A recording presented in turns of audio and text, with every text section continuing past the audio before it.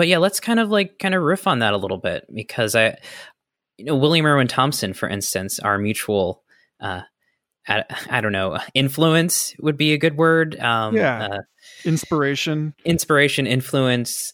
Yoda. He's our Yoda. He's our kind of countercultural Yoda.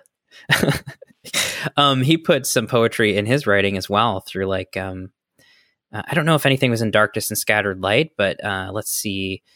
What was that one about the Maya and the Aztecs? That little book. And it's kind of like a long essay on Quetzalcoatl, and then there's some poetry at the end of it. So I'm super post-literate, and I listened to all of that material in the Lindisfarne tapes while I was driving across the country a couple summers ago. Like, I just binged Lindisfarne tapes. So I'm familiar with the stuff, but some of his older works I didn't actually read. Yeah. Well, gosh, the Lindisfarne tapes are interesting. I feel like not many people know about them or what they are. There's this strangeness to the Lindisfarne history that you and I know about it, and our buddy Mitch knows about it as well, right? But not a lot of people are aware of that material. And in some ways, it's kind of like this alternative history, right? Where all the conversations that we're having today were had back in the 70s by a different group of people. Yeah. There's a kind of canceled future that's now kind of recurring through us.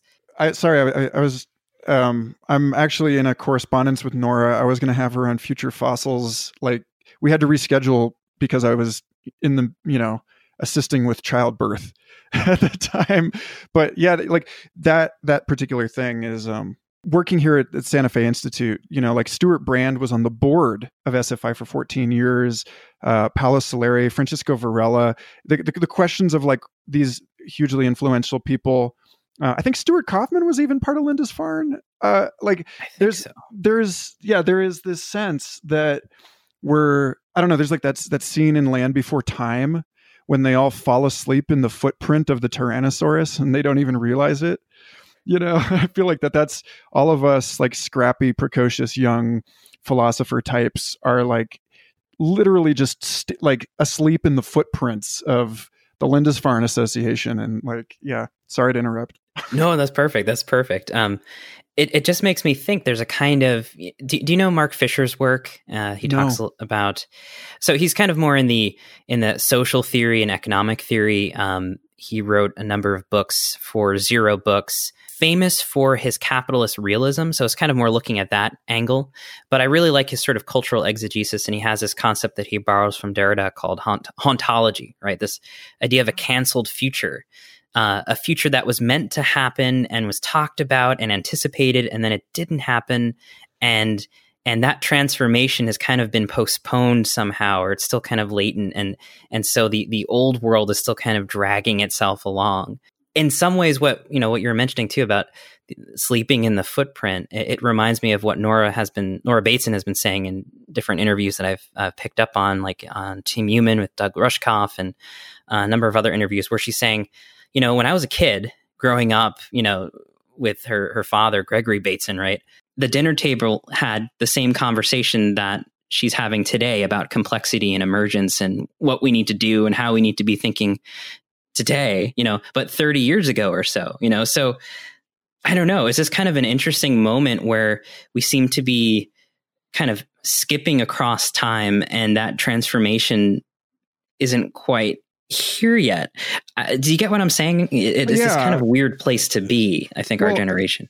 I've been thinking about that a lot with respect to, it comes up on Future Fossils all the time, Doug Rushkoff's present shock, this notion that everything is happening now, that the digital milieu sort of encourages this endless memory.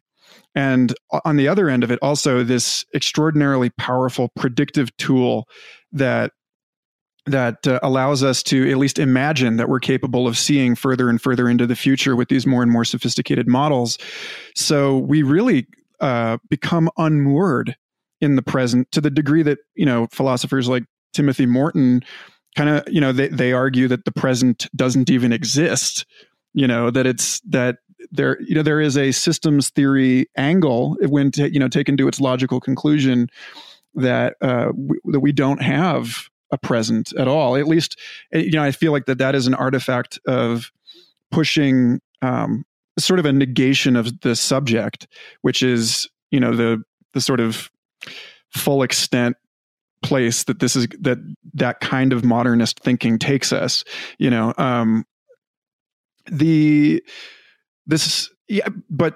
Rushkoff talks about it in terms of it being a fractal phenomenon where we have this hitting the world all at once, but then you have like how is it? My friend Michelle Shevin introduced me to the writing of W.J.T. Mitchell, who talks about this in terms of a paleontology of the present, that there are so many and you as a Gebser scholar, I'm sure you appreciate this perhaps even more deeply than I do, that it's not just an ecology of individual minds at different levels of psychological development that are in some way recapitulating different moments of human evolutionary history, cultural history, but that in the same way that all technological inventions that we know of from history are coextant now in the 21st century, and there's somewhere in the world, Kevin Kelly talks about this in What Technology Wants,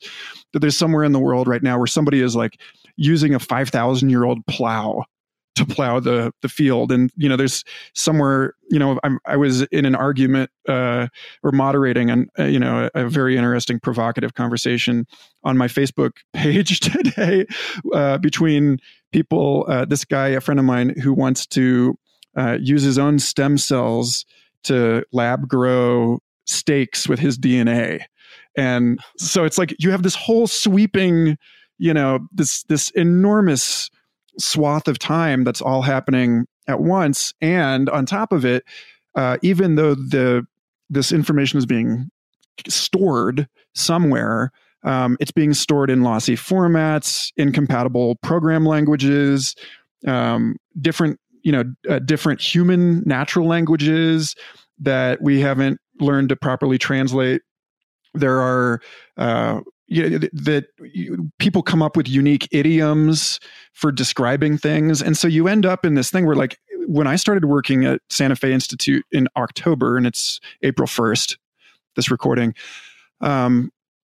it's taken me 6 months to try and even plumb the, to get us to sound just where we are in the conversation here. What decade is this conversation happening in? Because whatever's going on outside, every single researcher here, there's an enormous turnover. New people are passing through all the time. There's a weird kind of recursive self-referential thing going on in terms of some of the research coming out of this institute has to do with the half-life of cultural memory. And then of course, I had a weird intersection with Stuart Brand, who went on to, found Long Now Foundation, and really believes in, he's an activist for a long cultural memory. And I had no idea that he was directly involved in designing the architecture of the extensions of this building, and I got scolded by Stuart Brand over Twitter a couple months ago for not knowing the history of this place. But it's when I think about it, and okay, this is the end of this rant, sort of, when you're exposed to just a fire hose of information, and all of us are drinking from the fire hose right now. There is something I think about, if the only thing I can really compare this to, unfortunately, is a DMT trip, where the contents of your experience are happening so rapidly that so much of your attention is absorbed in simply trying to pay attention, trying to make sense of what you're observing, that there's no room left to model a self. There's no room left for autobiographical, episodic memory. And I think that as a society, we're really up against this challenge of the pace at which we are creating things, innovating things, is also inherently destructive. That there's a non-duality to that, and so it's the idea that Kelly and Brand and these other folks, related thinkers, have popularized, that we're living in a kind of digital dark age. That even though we're surrounded by information, that that we're incapable of finding our way through it in any kind of meaningful way. That's very poignant for me. I feel like it's really disturbing and kind of tragic. That not just that more people don't know about Lindisfarne and these conversations, but that we may be that in a way Lindisfarne kind of wrote its own book on this. They kind of predicted that this would happen in those conversations. That they kind of foresaw a dark age like this in the collapse of the world age that they inhabited. So I don't know. Yeah. Just to begin on a dark age note, right? But it's something that's so interesting. I've just kind of seen it ripple through the podcast sphere recently. Like, Emerge podcast recently had on Dr. Jem Bendell and his deep adaptation paper, and just sort of talking about entertaining the idea that collapse is inevitable, and not sort of like withholding a naive optimism that we could all kind of like band together in the crisis, but accepting the fact that, okay, there is a catastrophe coming up, and yes, we might live through it, but we're also going to have to begin planning for it to actually occur. And what's interesting is, like, Bruce Damer, who was just on your podcast, was talking about that to some degree, to sort of this idea that some cities need to be planning the sort of infrastructural revolution in terms of, is this city going to get washed away in climate change, or are we going to have to build some kind of seawall, like in Blade Runner 2049, talk about art reflecting reality.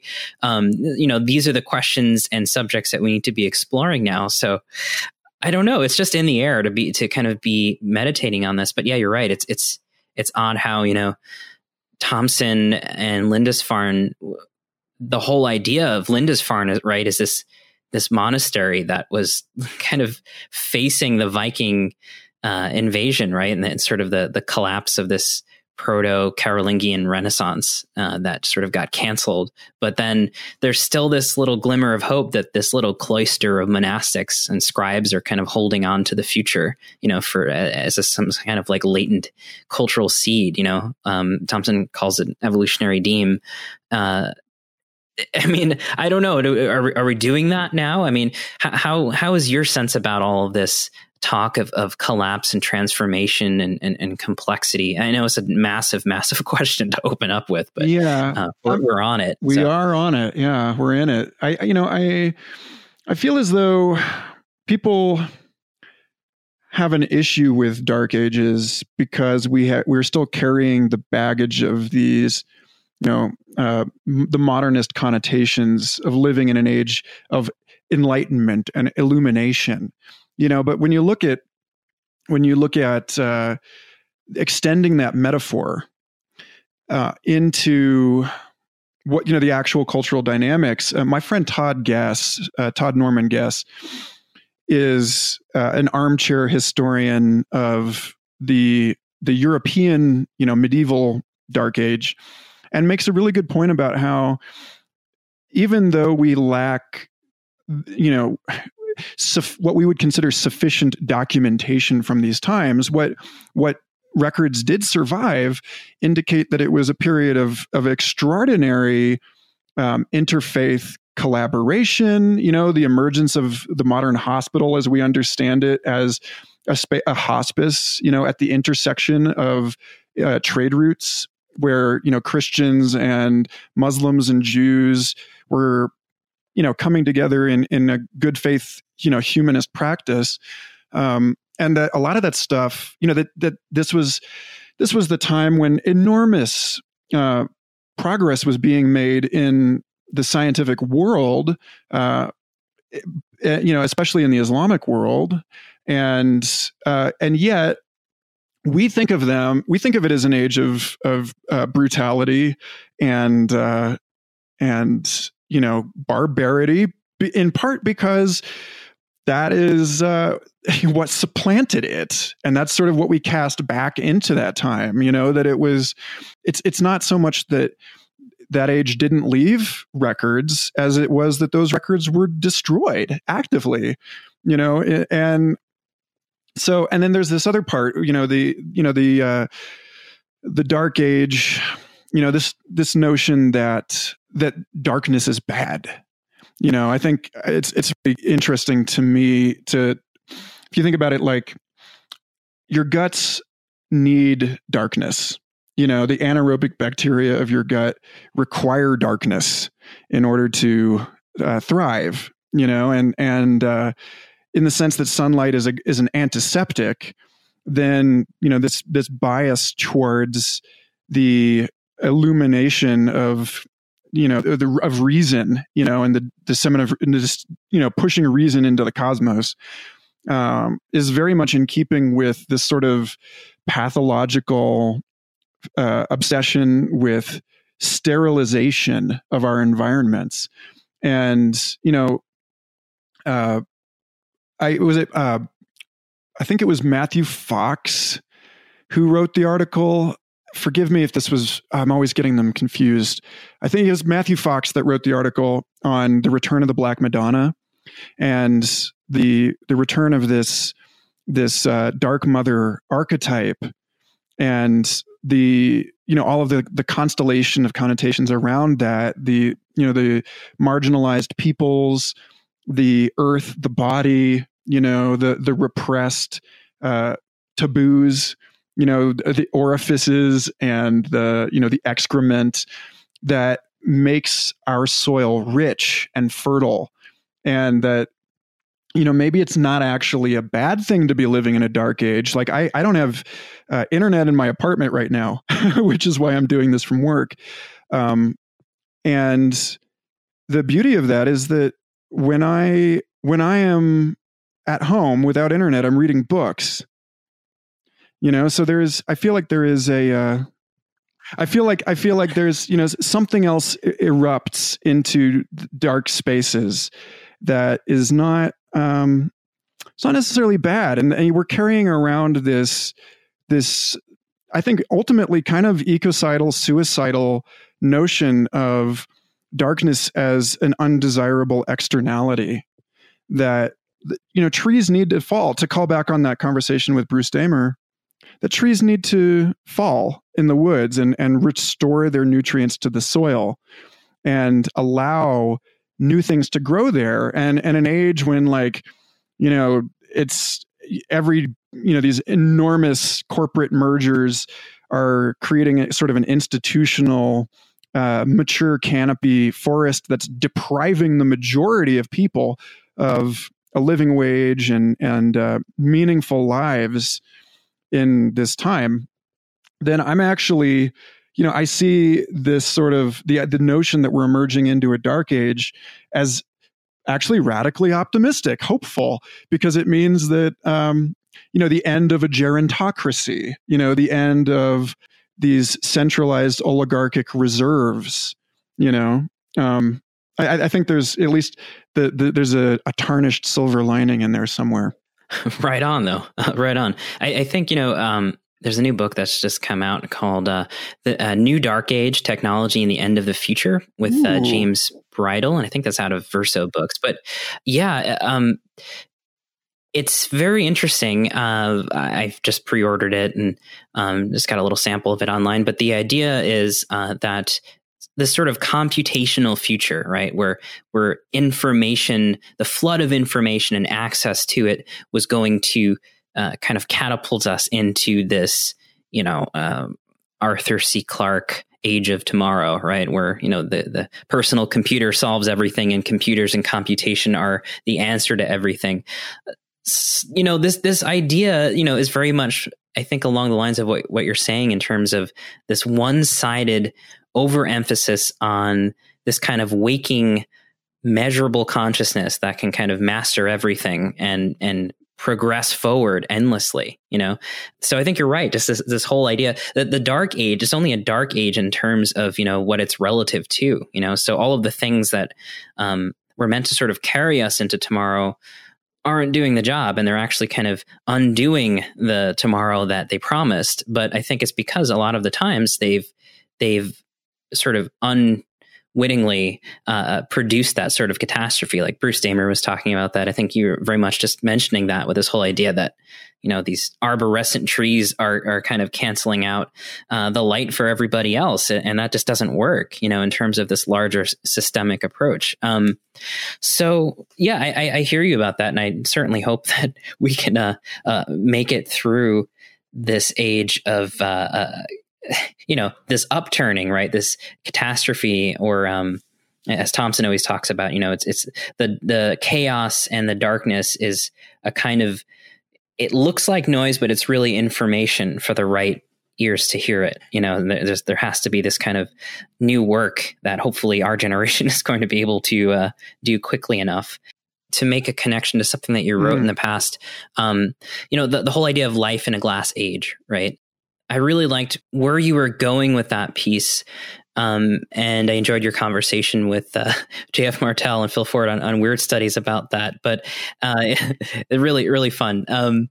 So this brings to mind for me Gebser's idea, right? That the whole problem with the contemporary age is what he called perspectivalism. And basically, he kind of caught it at the root as well, where he said basically, hey, the whole consciousness we've oriented ourselves on since like the Renaissance period, which started off well enough, this whole like measurement orientation, developing perspective in art and so on, was all very eye oriented. The organ of the eye became this sort of all-encompassing thing, right? This totalizing vision where, John David Ebert describes like lens grinders, like Kepler, were these scientists were also lens grinders and artists, right? And they're all kind of trying to measure this new sense of space with the eye. And so like the lens, as you say, it became very, very important.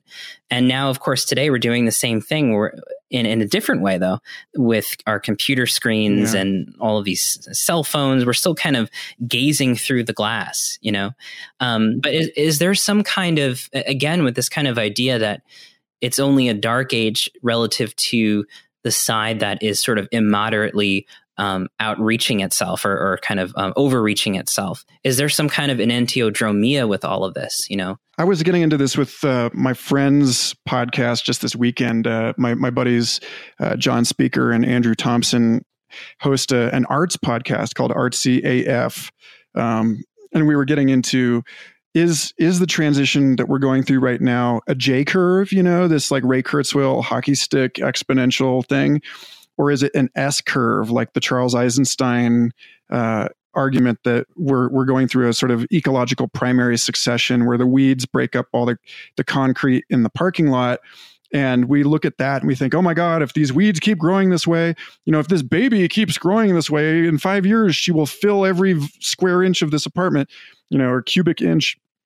But we know that it doesn't do that, that living systems find new equilibria, and I think it's foolish for us to suppose that we can go on trying to like bootstrap our way out of what former SFI president Jeff West, talks about in his work on scaling laws in cities and corporations and animals and so on.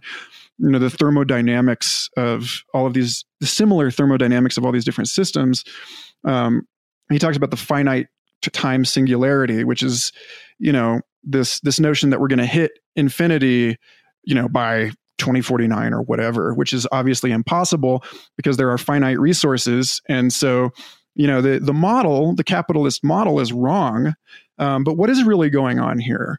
And, and are we in the midst of a phase transition?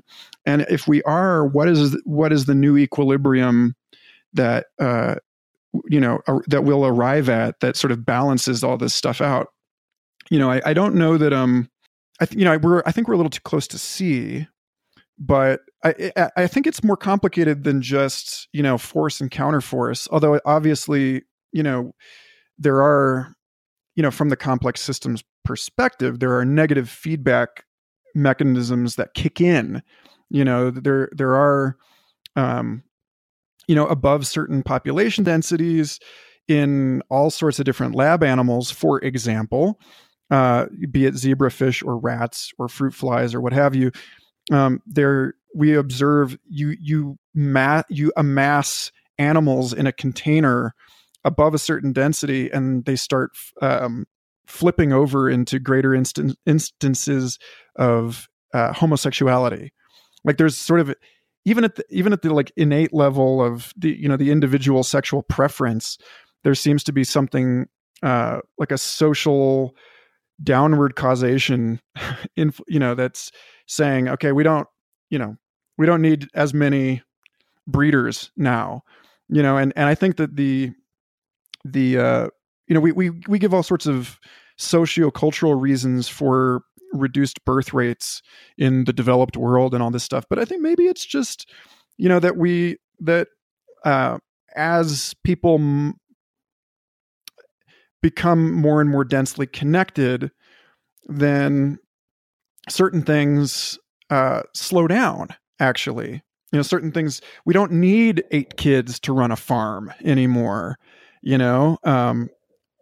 live in these dense metropolitan areas where we're forced into interaction with more and more different kinds of people. We become more tolerant of novelty, of cultural diversity, and therefore less restricted in our expression of identity, and more endorsed in our exploration of non-normative identities. So I think that that's like a human way of putting it, but I think that there really are just sort of systems that kick in. And then, also, I remember Bruce Damer speaking in 2013 at Burning Man about how there's a certain network density at which point a fragmented, what at SFIO they would call like a liquid brain, like an anthill or a human society where the nodes all move around. That at some point at I think it's like 10 billion nodes, the brain, the network starts to exhibit a new layer of agency. It starts acting like an individual. I don't know where he was pulling that number, but I think there's probably a number at which this is the case. And so Bruce was kind of suggesting, hey, maybe we actually need another 2 billion people on the planet to really coordinate as a species in service of like planet scale solutions. That right now the issue is that there's too great of a gradient between urban and rural populations and these sort of natural consequent views that emerge from living in, being enculturated by these different environments. And that, that maybe once we are, there's enough of us, then the signal can actually travel all the way around without getting stuck somewhere. I mean, it's a complicated issue. I wanted to get to your point about the material agency of glass, though. When it comes to looking through a glass darkly and mistaking signal for noise, I've been really caught up in reading.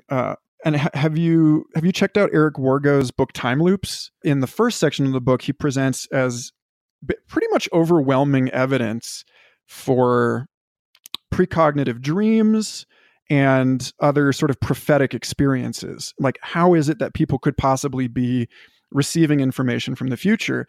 And Wargo settles on the Minkowski block space-time, the notion that all of time is sort of like this glass block, and that each of us, our lives are actually these 4-dimensional objects that are woven through this block and this complex maze of mutual causation.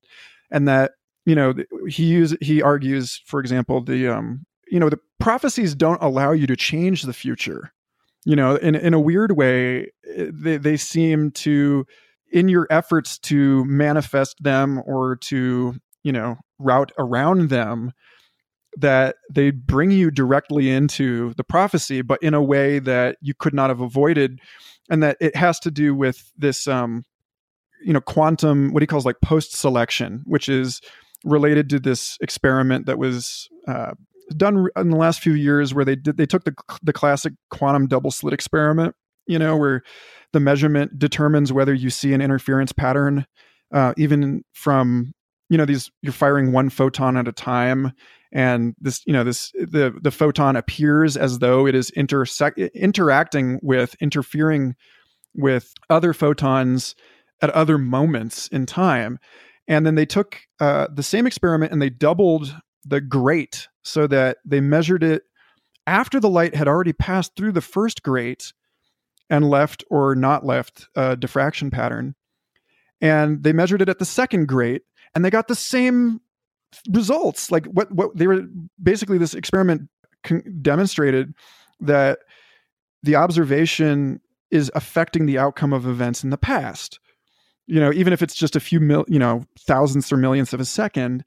So Wargo draws on all of this, this like hidden vein of quantum theorists over the last few decades, including I forget his Abramoff. Just read the book. He points to this sort of subterranean history of renegade quantum theorists that believe that quantum uncertainty is actually mechanical and deterministic and material, and it's not this like floofy, immaterial new agey thing, and it's not that fundamentally God plays dice. He's like, and it seems as though Einstein was right, but that we have to account for the fact that information in whatever sense that we think of these things as not, past, present, and future as not simultaneous, that there is some information coming from the future, and that the present is like a handshake.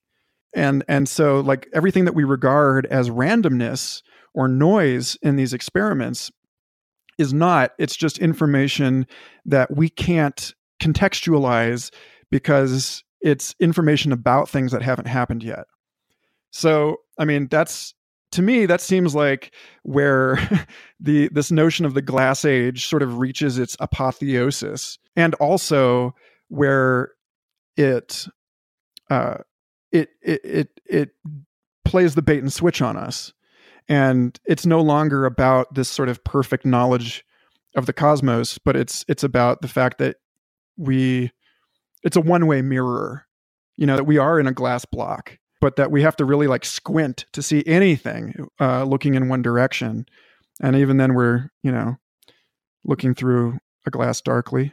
Right. So yeah, I think there's something about, where you started this conversation on, the aborted and recurrent attempts at a particular future that, that I think would appeal to Thompson, that I think would resonate with his perspective on, that there, when he talks about history being this climb up a path to a temple at the top of the mountain, and that prophecy is the mistake of prophets is not noticing how many switchbacks you have to climb to actually get there. It looks so close, and that metaphor is a metaphor in which the future already exists, and we're just not really clear on our relationship to it, our distance from these objects that we feel as attractors drawing us to them. Okay, so there's so much to unpack there. First of all, I agree with you that this glass age seems to be reaching a kind of apotheosis. And again, one of the reasons why, beyond our mutual interests and kind of our kind of mutual history, even with this counterculture, this consciousness culture, we both were doing work with like Reality Sandwich and Evolver for a number of years. And you had that really interesting series on Google Glass, where I think a lot of this sort of got cast for the first time, at least in your writing and exploring the subject of glass. Gebser, in my studies of him, he again and again, he's always talking about, even at the beginning of Ever Present Origin, his main text, his thesis really is that the past, present, and future have a kind of intimacy with each other that we don't understand, and that the perspectival age doesn't get, and it's still trying to segment it or separate it or kind of abstracted, or he described it as spatialized time, but time is actually this kind of amentional, almost like a hyper object, to kind of just put words in Gebser's mouth. But he's always kind of deliberately sabotaging this idea that time is linear, that time is chronological. And he was hanging out with folks like Werner Heisenberg and different quantum physicists. And so he had this kind of intuition. For him, he was a poet.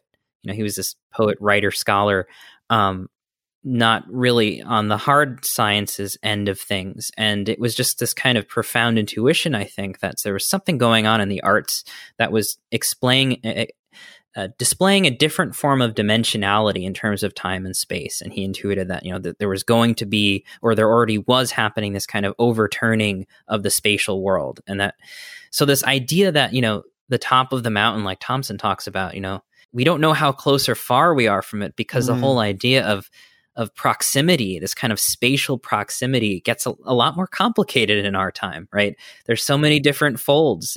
The language and the metaphors that we use, which are very often spatial metaphors, no longer work when we're trying to comprehend time. And that's what I've always appreciated about your podcast too, this idea, even a conceptual one, of considering the self as a temporal being. Dogen has this great term, right? He's using it in a slightly different context, but Dogen Zenji, the Buddhist monk and one of those kind of famous Buddhist writers from, I think, the 1100s or 1200s in Japan, he has an essay called Time Being, where he's playing around with this idea that we are time beings, and it's been kind of picked up by different writers. But I kind of think about that book when I'm thinking about your podcast and the way you're positing or suggesting that we think about ourselves as time beings, as future fossils, So maybe we can keep riffing on this a little bit, because I feel like in this space, considering ourselves from the future seems to be a very good way to start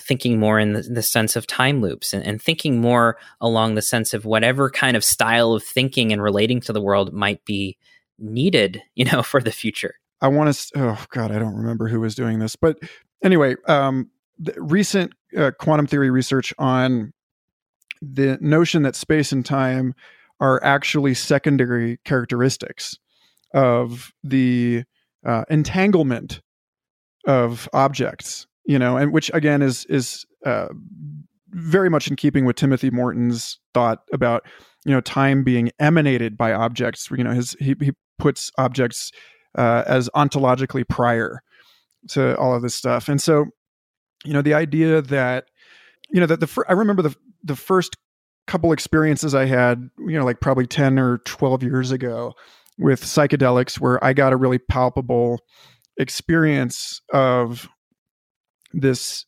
idea that the present is an intersection where a causal history leads or finds its fruition in a future history that observes its own past. That, like this, a lot of weird stuff gets explained in these sort of tautological scenarios that modernity really despises and tries to do away with.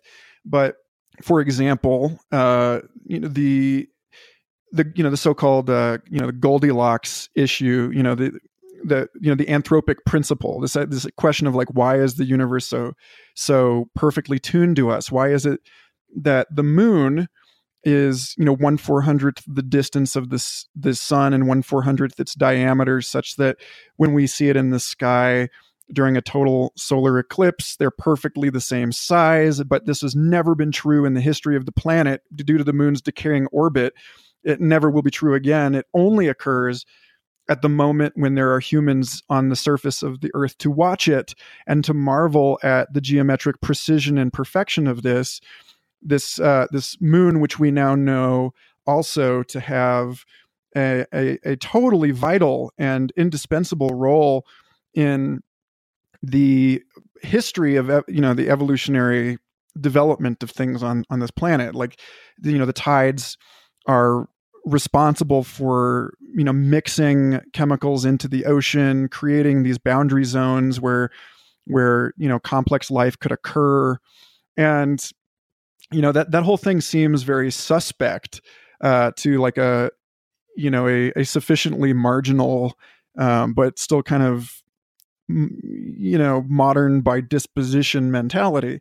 But when you consider the possibility that that's just how time works, because there is a past that fits a future, and so those two things are resonant in an impossibly high dimensional quantum field of the possible and the actual. So we get the one thing that allows that past and that future to be, and then all other possible conjunctions just don't even occur. It's like there's a sort of like causal Darwinism at play. And so like space and time emerge out of that, that there's, I don't know, it sort of, to me, raises the question of, what, if any, other possible collusions between possible pasts and possible futures there might be, and how if ever we could deduce their existence. Like doing a sort of archaeology of consciousness through this sort of the vectors that we have traced through our mythic narrative mind back into the merely correlative magical mind, and then back before that into simply the sort of zero dimensional awareness in which these things exist, and that I think maybe as our science progresses, that we get more and more rigorous and robust ways of talking about how, all of these characteristics are like, second order phenomenon to like being and awareness. And not in any kind of like immaterial way, but just as a, in a sort of neither and both mind and matter kind of way. Yeah. That sort of hits the nail on the head for me, because of this notion that somehow what we consider to be, we're kind of like circling around it. And I think the more concrete ways to kind of talk about this on a human level, on a subjective level, is to sort of explore these very human capacities, very subjective capacities to access this sort of zero-dimensional space, right? We have a whole history of that in sort of the early romantic sciences, like Goethe and his sort of working with the imagination to kind of know a thing and to kind of have access to something about a thing in this kind of slightly altered state, or this kind of visionary state. So, and of course with psychedelics, you were mentioning that before, and some experiences in these, we have this kind of zero-dimensional / amensional ability to kind of step out of the localized point in time and space that we're assuming to be real, and then accessing these other possibilities. Thompson talks about it too, with like how art somehow has this capacity to access the future and the past, right? So what is it about? I guess this is sort of the other half of the question. You've done and continue to do art. We were just talking about some poetry. What is the role of art in sort of accessing these states of consciousness, these kind of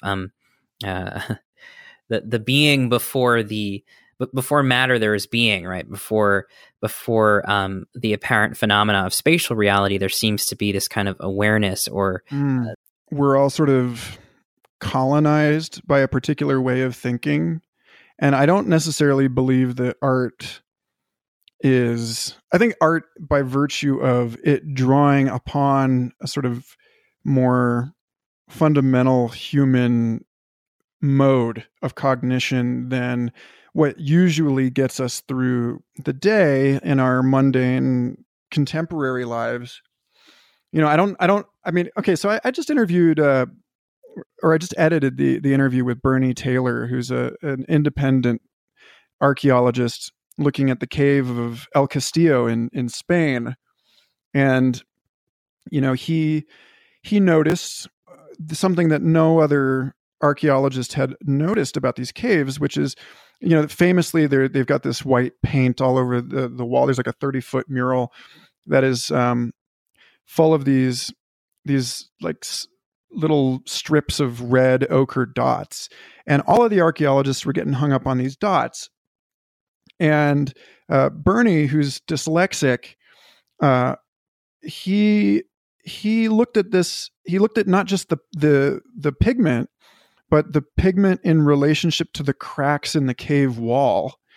And then he reached out to I say it's George Gamow, the animal behaviorist that taught Jane Goodall, and with his help, he identified actually this entire series of animals that were hidden in the negative space of this mural, this 34,000-year-old cave wall, where fairly realistic depictions of different animals were there, but they were not the figure, they were the ground of this mural. And Bernie believes that this mural, which, the animals are all sort of associated with, they're laid out in a sequence that suggests a pilgrimage across the Strait of Gibraltar, a sort of like shamanic initiatory quest where the initiate would swim across to Africa and travel under the stars that were, the constellations were like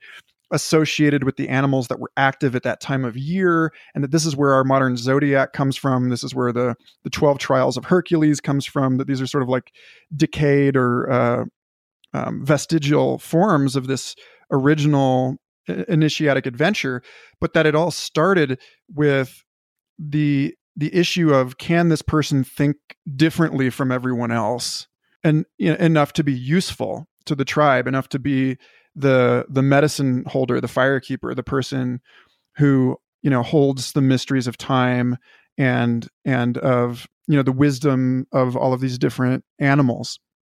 And that he says, he's like, basically his story of discovery with this mural is a weird sort of recapitulation of the original purpose of the mural, in that the archaeologists who are used to like this sort of analytical thought didn't see it, and that it took the outsider, which is a total cliche, but that as it should be, because they're, from the very, very beginnings of human society, the society as an emergent whole exerts an agency over each of us. We're not just in relationship with one another, we're in relationship with the society. The modern formulation of this is the social contract, but like even, Jessica Flack here at Santa Fe Institute wrote a really interesting paper on coarse graining as downward causation, where she says that even in she was a student of Franz de Waal, the primate researcher, for her PhD. And so she uses this example of like a macaque dominance hierarchy, and how you don't just, as a macaque, you don't just know whether or not you stand to potentially win a conflict against another macaque, but you also are you're sizing yourself up in the eyes of all of the other macaques in the society. You're sitting there computing your own reputation, and that as soon as you're doing that, you're in a dialogue with this aggregate mind. You're making a model of the sentiment of the entire troop of macaques, and each macaque's model is going to be slightly different, but it's the variance between those models that so that basically we're sort of, each of us an individual chip in this massive parallel processor. We know from like research into like swarm intelligence and the wisdom of the crowd that you can take the aggregate of like everyone's guess about how many jelly beans are in the jar, and the aggregate is right. So Flack's whole thing was that at the moment that you start relating to the whole society and not just to other individuals, is the moment that the Holy Ghost sort of not her words but mine, but like the moment that this egregore sort of descends into the conversation, and then you're no longer in charge. And so like from the very beginning, from even before the real spark plug moment of human civilization, we've been in a dialogue with this transcendental other that later formalized as deities as we settled into sedentary populations and needed to more complex regulatory structures and so on. But that it's always been there, this sense of who we are in relationship to the social superorganism. Connecting that to Bernie's stuff, the relationship between art as a mode of seeing the transcendent, seeing the forest for the trees, is actually like it's a necessary function of like an organ that the shaman or the artist is a mode that the society as player has to play in order to have a complete repertoire, or it's like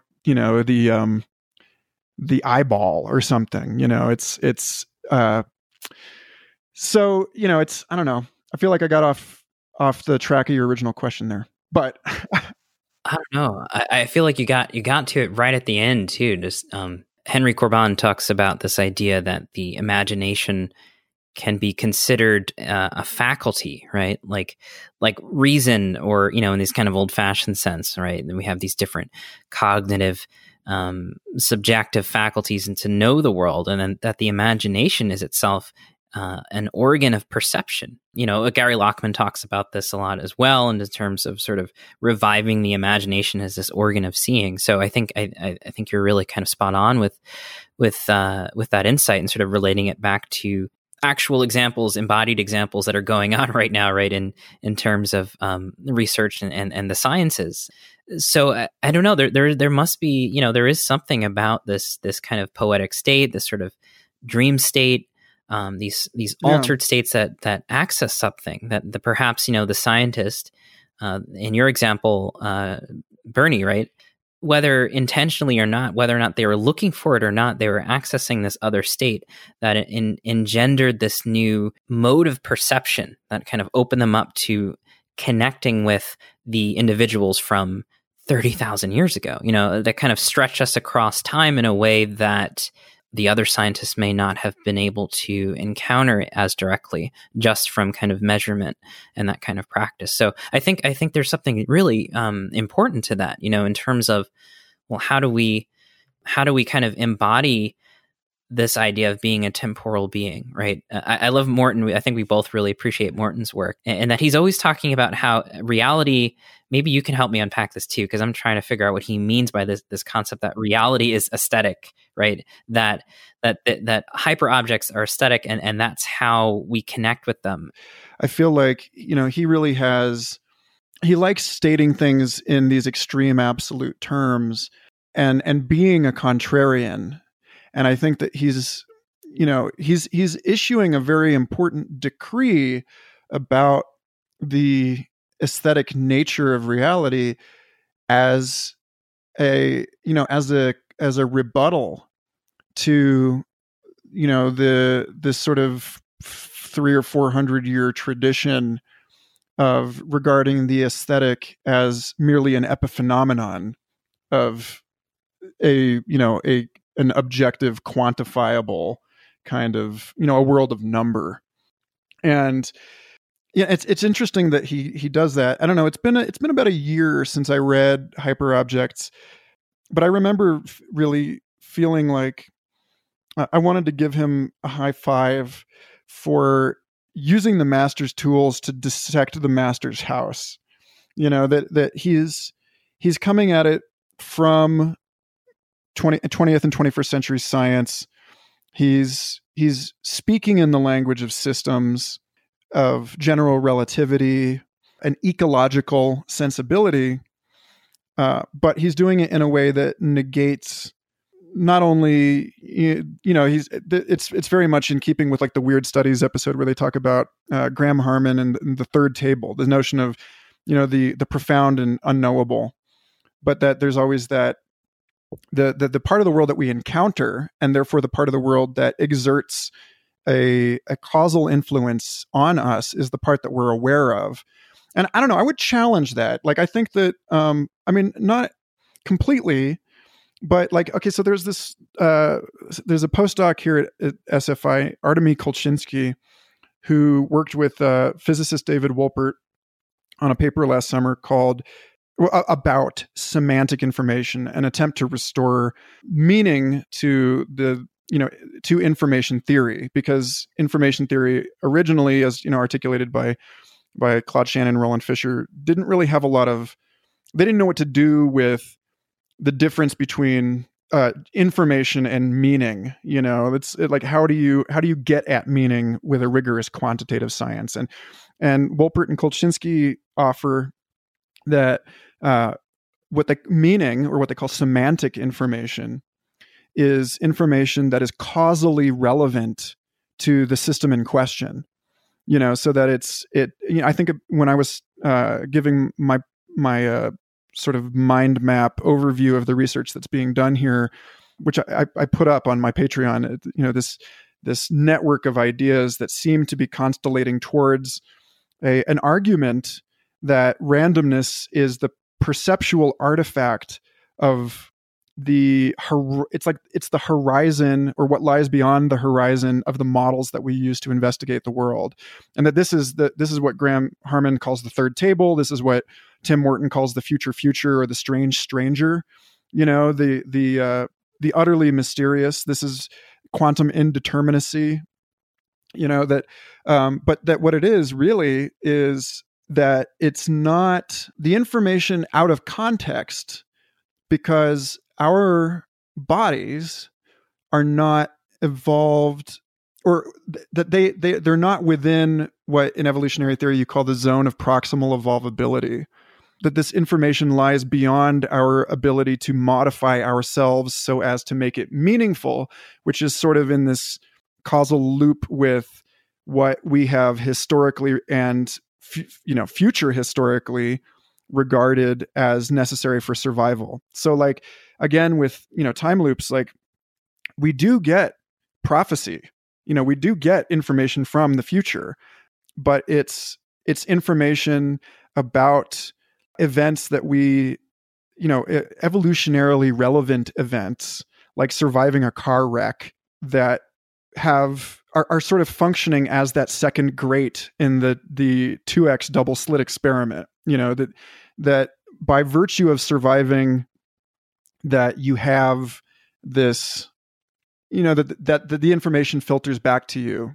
And so with respect to the aesthetic universe, I think it's a fair argument to make that we can't experience anything other than the aesthetic, and that the aesthetic is ultimately what is causal for us.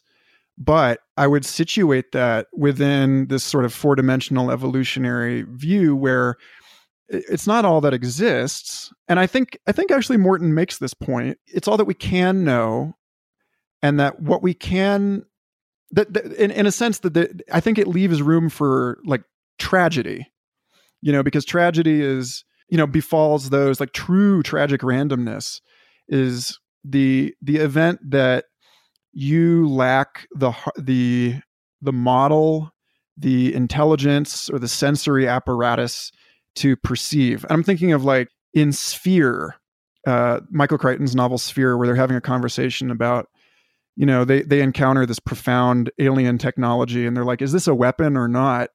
And they're like, well, us asking that question is like a germ that somehow stumbled into a fuel cell in a satellite, and it's being chemically dissolved by this fuel cell. And it's like, it's so beyond the semantic framing of that creature's existence. It lacks context, and so, like, horrible random things, the black swan events happen. The further we push ourselves into, like, here there be tigers zones, the world of which we are aware, the world of which we can be aware, is ultimately a world that we encounter through, trained senses and trained cognitive models that therefore, like the aesthetic again, that sort of the first person encounter is, where the entire conversation lives.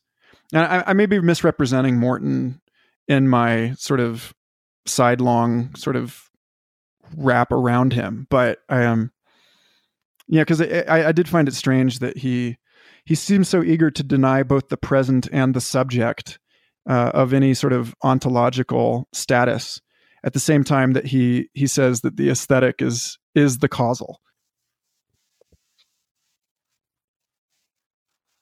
Right. Yeah, no, it's I'm not sure either. I've been reading Morton for a while, and I'm still learning, I think.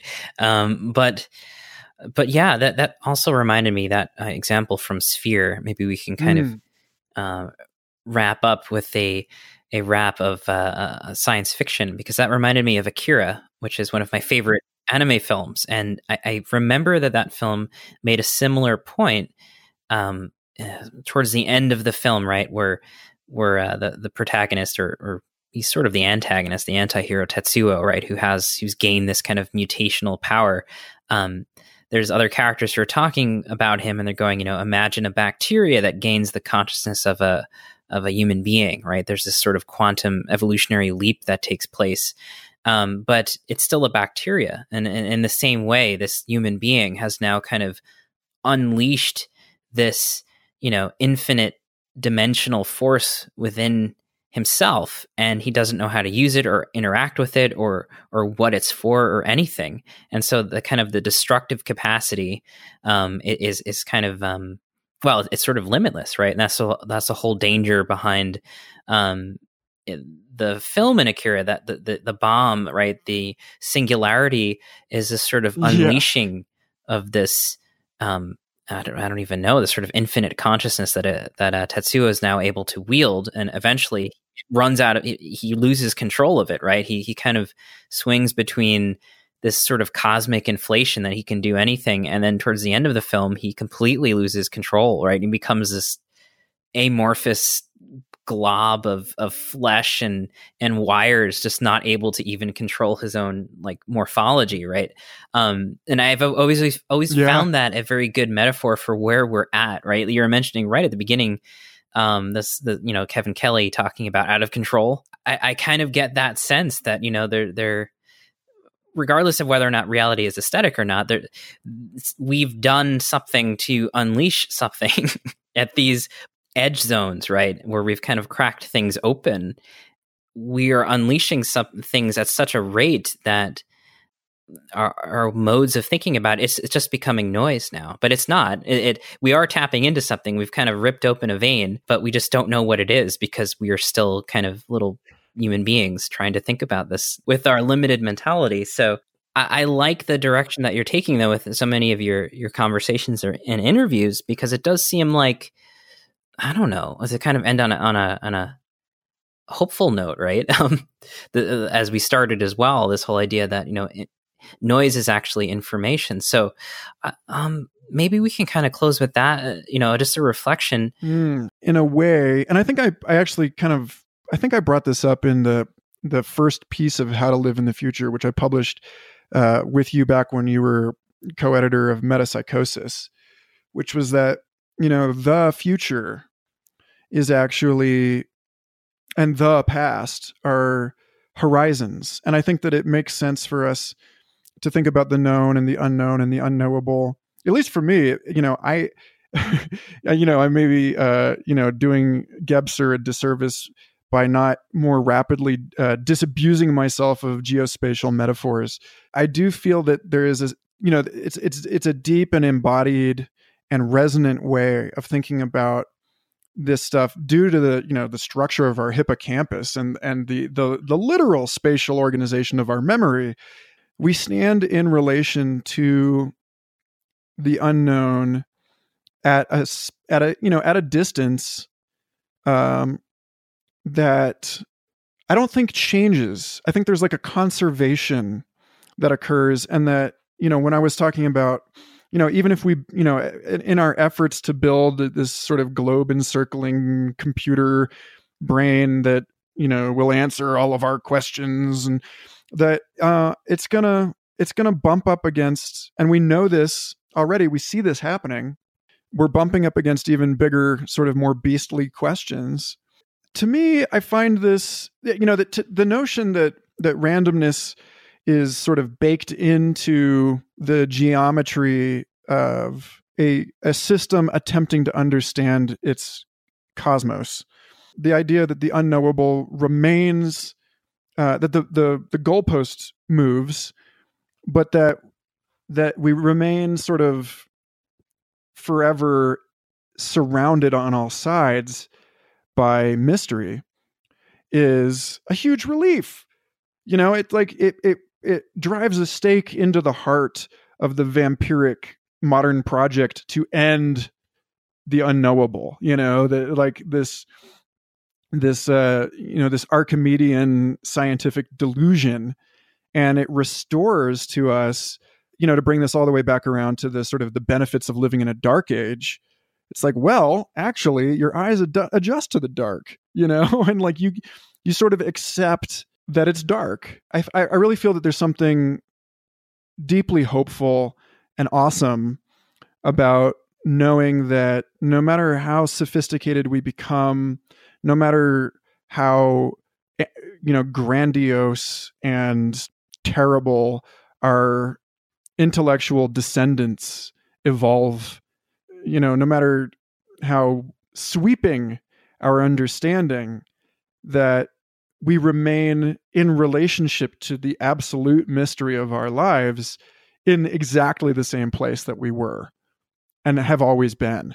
And it really takes the pressure off of like this weird, race to the finish that we've been in for our entire lives and the lives of everyone alive and their, parents on, centuries back. That like, if we really just sort of like accept we're not going to get there, then we can bite off little pieces of mystery and digest them as is appropriate, as is practical. And we can say, look, I want to answer this question rather than I'm going to try and solve the universe, and then I think we'll get much more use out of our methods of inquiry in that way. I don't think we're I'm really looking forward to an age of scientific humility. I don't know. I think that's a warm, fuzzy place to end, even though it's probably terrifying to any sort of like scientistic, modern-y types out there. But why are you listening to this show unless you have a sort of ideological death urge? I mean, so yeah.